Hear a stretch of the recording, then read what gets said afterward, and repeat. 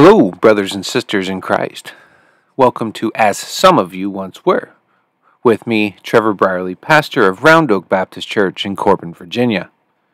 I'd like to thank you for listening today as we continue our study through the book of Romans, as we just go through it and learn more about what God's Word is revealing to us, and as we try to more faithfully and obediently follow Jesus every single day of our lives.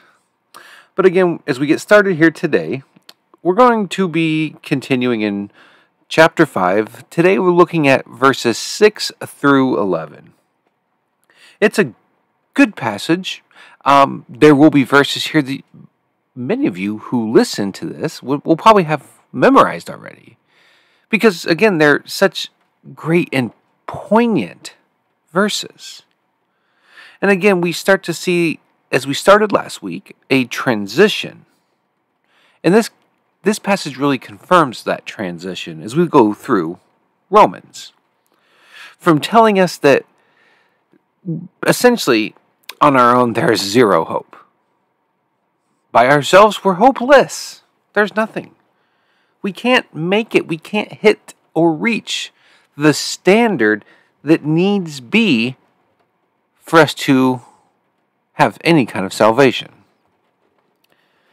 But it goes from essentially Paul telling us that to this, that there is hope, that there is a reason to have honest and real hope. And Christ, Jesus Christ, is that hope. So again, we're going to look at this and make kind of an outline as we see this start to form. It's going to be an outline, and there's going to be key words, and it's going to help us remember kind of what's happening. So if you're some kind of a note taker like I am, this will help you. So again, I hope that you have your Bibles available. I hope that you can get them out. We're going to be in Romans chapter 5, verses 6 through 11. So again, as we go through this, an important thing to remember as we continue through Romans, we need to remember what we have already studied. Because this whole book really builds on what was previously said. Chapter 5 builds upon what was said in chapter 4. Chapter 4 builds upon what was said in chapter 3, and so on. You get the point, I think. Because so far, Paul has, without a doubt, shown us that on our own, we are helpless and hopeless. Straight to the point, pretty simple. It shows the depravity of all mankind, that we are steeped and rooted in sin. That there's literally nothing we can do to make it better. There's nothing we can do to make ourselves better. We are not able to help ourselves. No matter how good we think we are, how good someone else even maybe thinks that we are, on our own, we have zero hope. But I'm going to keep going because this is the good part, right? There is hope. We're starting to turn that page. We're starting to see that, yes, it's hopeless, but Jesus. And that's an amazing thing. So again, I hope that you found it. I hope that you're there. Romans chapter 5, verses 6 through 11. I'll read it aloud here real quick. For while we were still helpless, at the right time, Christ died for the ungodly. For rarely will someone die for a just person, though for a good person perhaps someone might even dare to die. But God proves his own love for us in that while we were still sinners, Christ died for us. How much more then, since we have now been declared righteous by his blood, will we be saved through him from wrath? For if, while we were enemies, we were reconciled to God through the death of his Son, then how much more, having been reconciled, will we be saved by his life? And not only that, but we also rejoice in God through our Lord Jesus Christ, through whom we have now received this reconciliation. Again, I just want to pause right there and say, wow. If that doesn't make you just kind of sit back and simply say, wow, thank you, I think you're missing the whole point. Because that's outrageous. It's amazing. While we were still sinners, Jesus died for us. But again, let's get this started here. My first point is we kind of look at this, and we're going to use some keywords here to help us remember certain things. Looking at verse 6, the word here I'm thinking about is time. Time. T-I-M-E. As this passage starts, Paul establishes who's in control. And I'll tell you this, it's not us. It's not the ungodly, but quite simply, it's God. Plain and simple. It's God. He is in control. And this shows us two things. First, saying this at the right time. He's showing that this is on a divine timeline. That Christ knew this was going to happen. This was predestined, appointed to do this at this time from eternity past. It was always the plan. This is not just when it happened to happen, but rather this was the perfect moment in history for Christ to go to the cross and to shed his blood and die for our sins, for our atonement. It was the perfect time. Second, it meets our greatest needs. It meets our greatest needs. When all seemed hopeless and lost, Christ is there. He did not die because we're so great. He did not die because we earned it. God was not waiting around for us to do certain things. He was not waiting for us to do just good enough and oh, there, they finally got it. Now we can now my plan can go forward. It's not at all what happened. He didn't wait for us to be just righteous enough to make Jesus' death on the cross worth it. He wasn't waiting. It was 100% his timing. And his timing is perfect. I want to say one other thing. It wasn't us. We know that. It wasn't even the Jews who were crying out, "Crucify him." It wasn't that either. It wasn't the Romans who carried out the punishment. Not the disciples. It was God's timing. His and his alone. And it is perfect. It's a proverb that says, we make plans, but God directs our steps. Perfect. We can think about all the things that we want to do. Some of our plans even work out. But it's in God's will. It is God's timing. He is guiding us, leading us, directing us, causing us to have certain ideas, causing us to do certain things because his will is perfect. Ours is skewed, no matter how much we want it to be good. And I just want to mention this, that I am forever grateful that God's in control and not me, because I tend to mess things up. I know that I would. When God gets a hold of you, you are no longer your own, but you are his. And we start to see that God is perfect, his timing is perfect, his power is perfect, and his will is perfect. As he bends us, moves us to his will, not our own, but his, on his timetable, not ours. Second key word we're going to kind of look at here today as we break this down is sacrifice. It's sacrifice. Verses 7 and 8 say this: "For rarely will someone die for a just person, though for a good person perhaps some might even dare to die. But God proves his own love for us in that while we were still sinners, Christ died for us. I really just love that verse because it gives me hope every single time I read it, think about it, or say it. But anyway, the word we're looking at is sacrifice. It says, rarely for the just.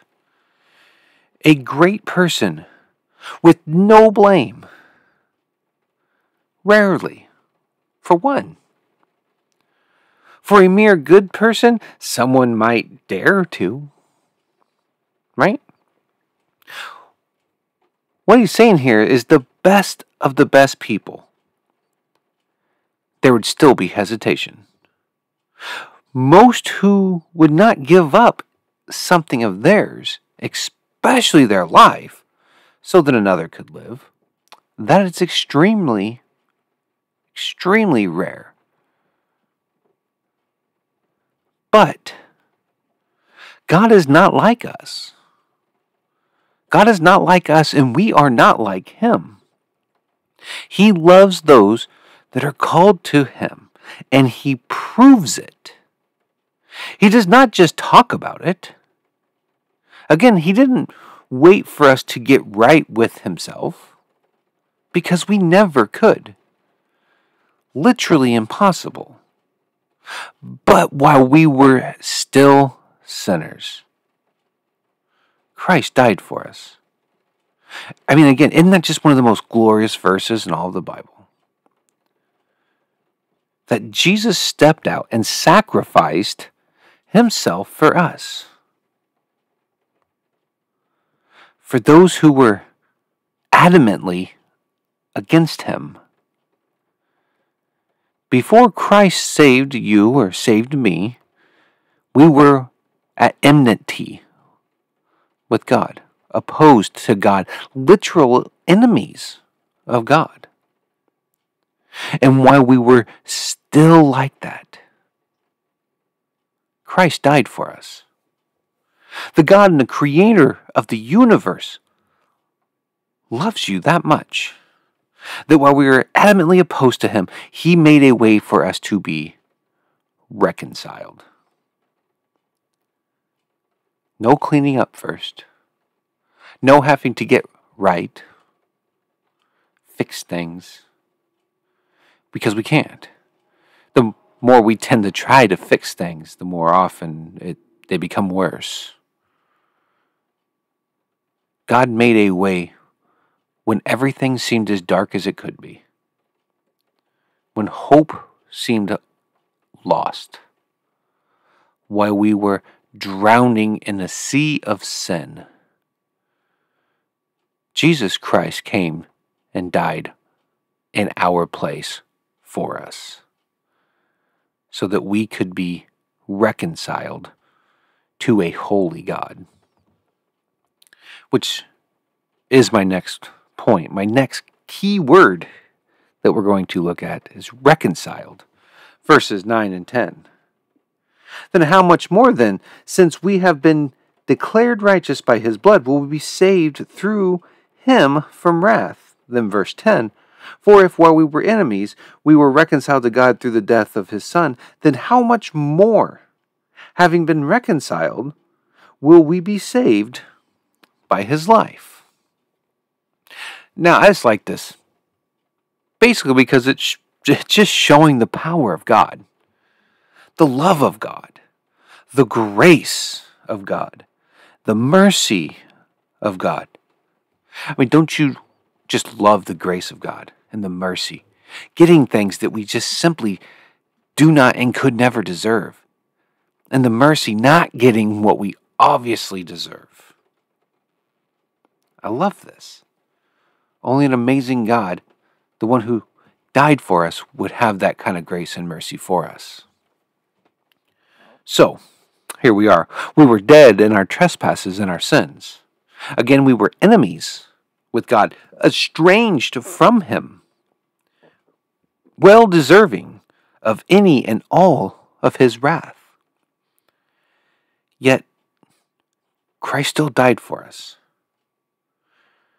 With that being said, with that reconciliation, we have this: how much more, having been reconciled, will we be saved by his life?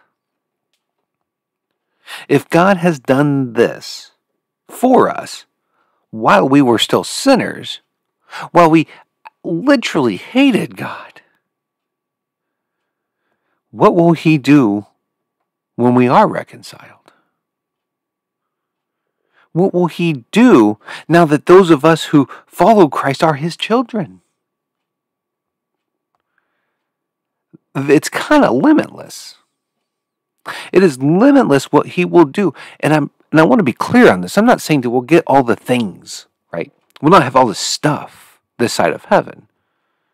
We have an eternity of life waiting for us, where Jesus' throne is, and we get to serve him along with all the other followers, all the other children of God, and enjoy him for eternity.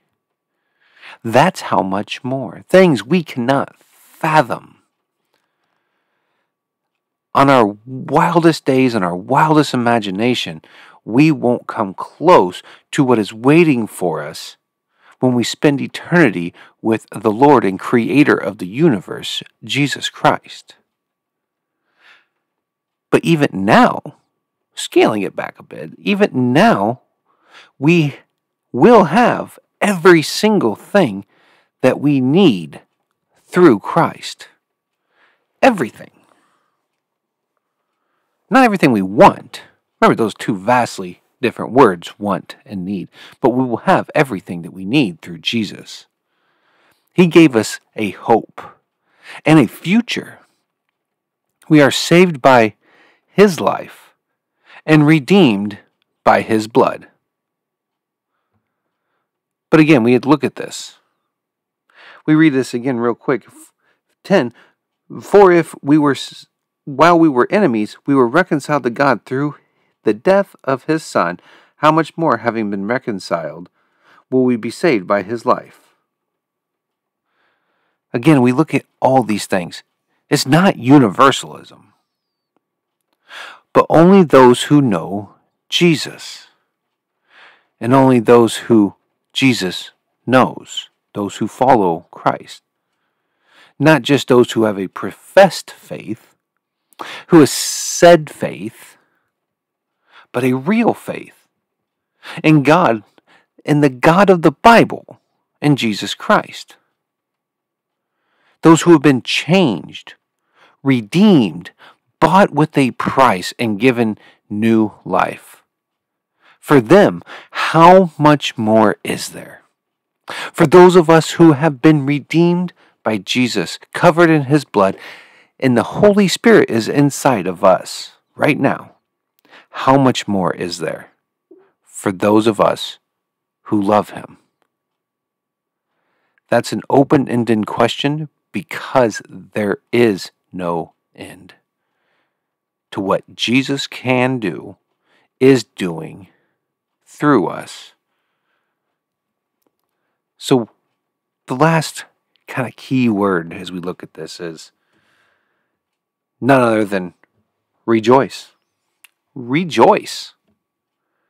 Basically, because how could you not? Right? Verse 11. And not only that, but we also rejoice in God through our Lord Jesus Christ, through whom we have now received this reconciliation. Rejoice, literally have joy. We can be happy. We can smile. We can enjoy all these things that Christ, even the afflictions, because of Christ, because of what he's done for us.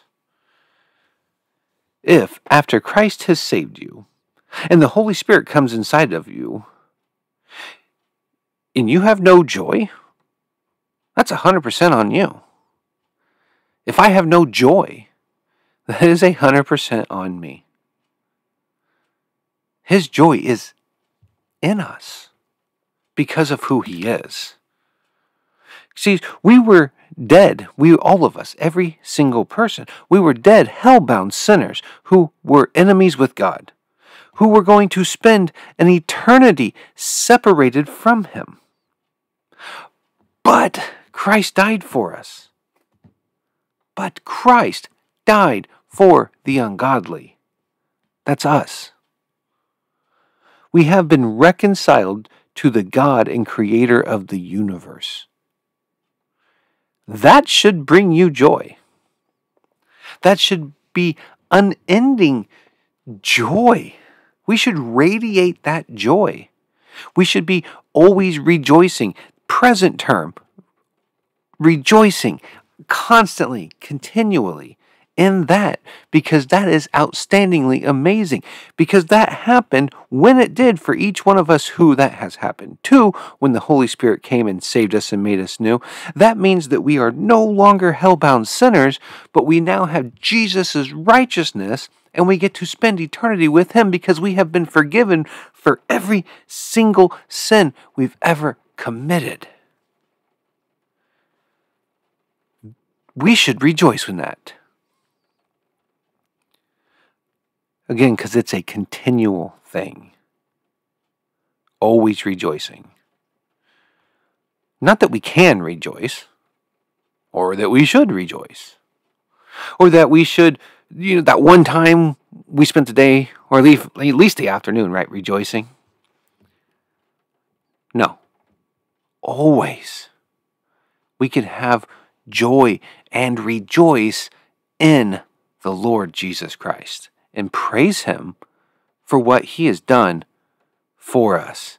Not again because we've earned it, but He done it in spite of us, because we are the ones who made it have to happen, because we are sinful creatures.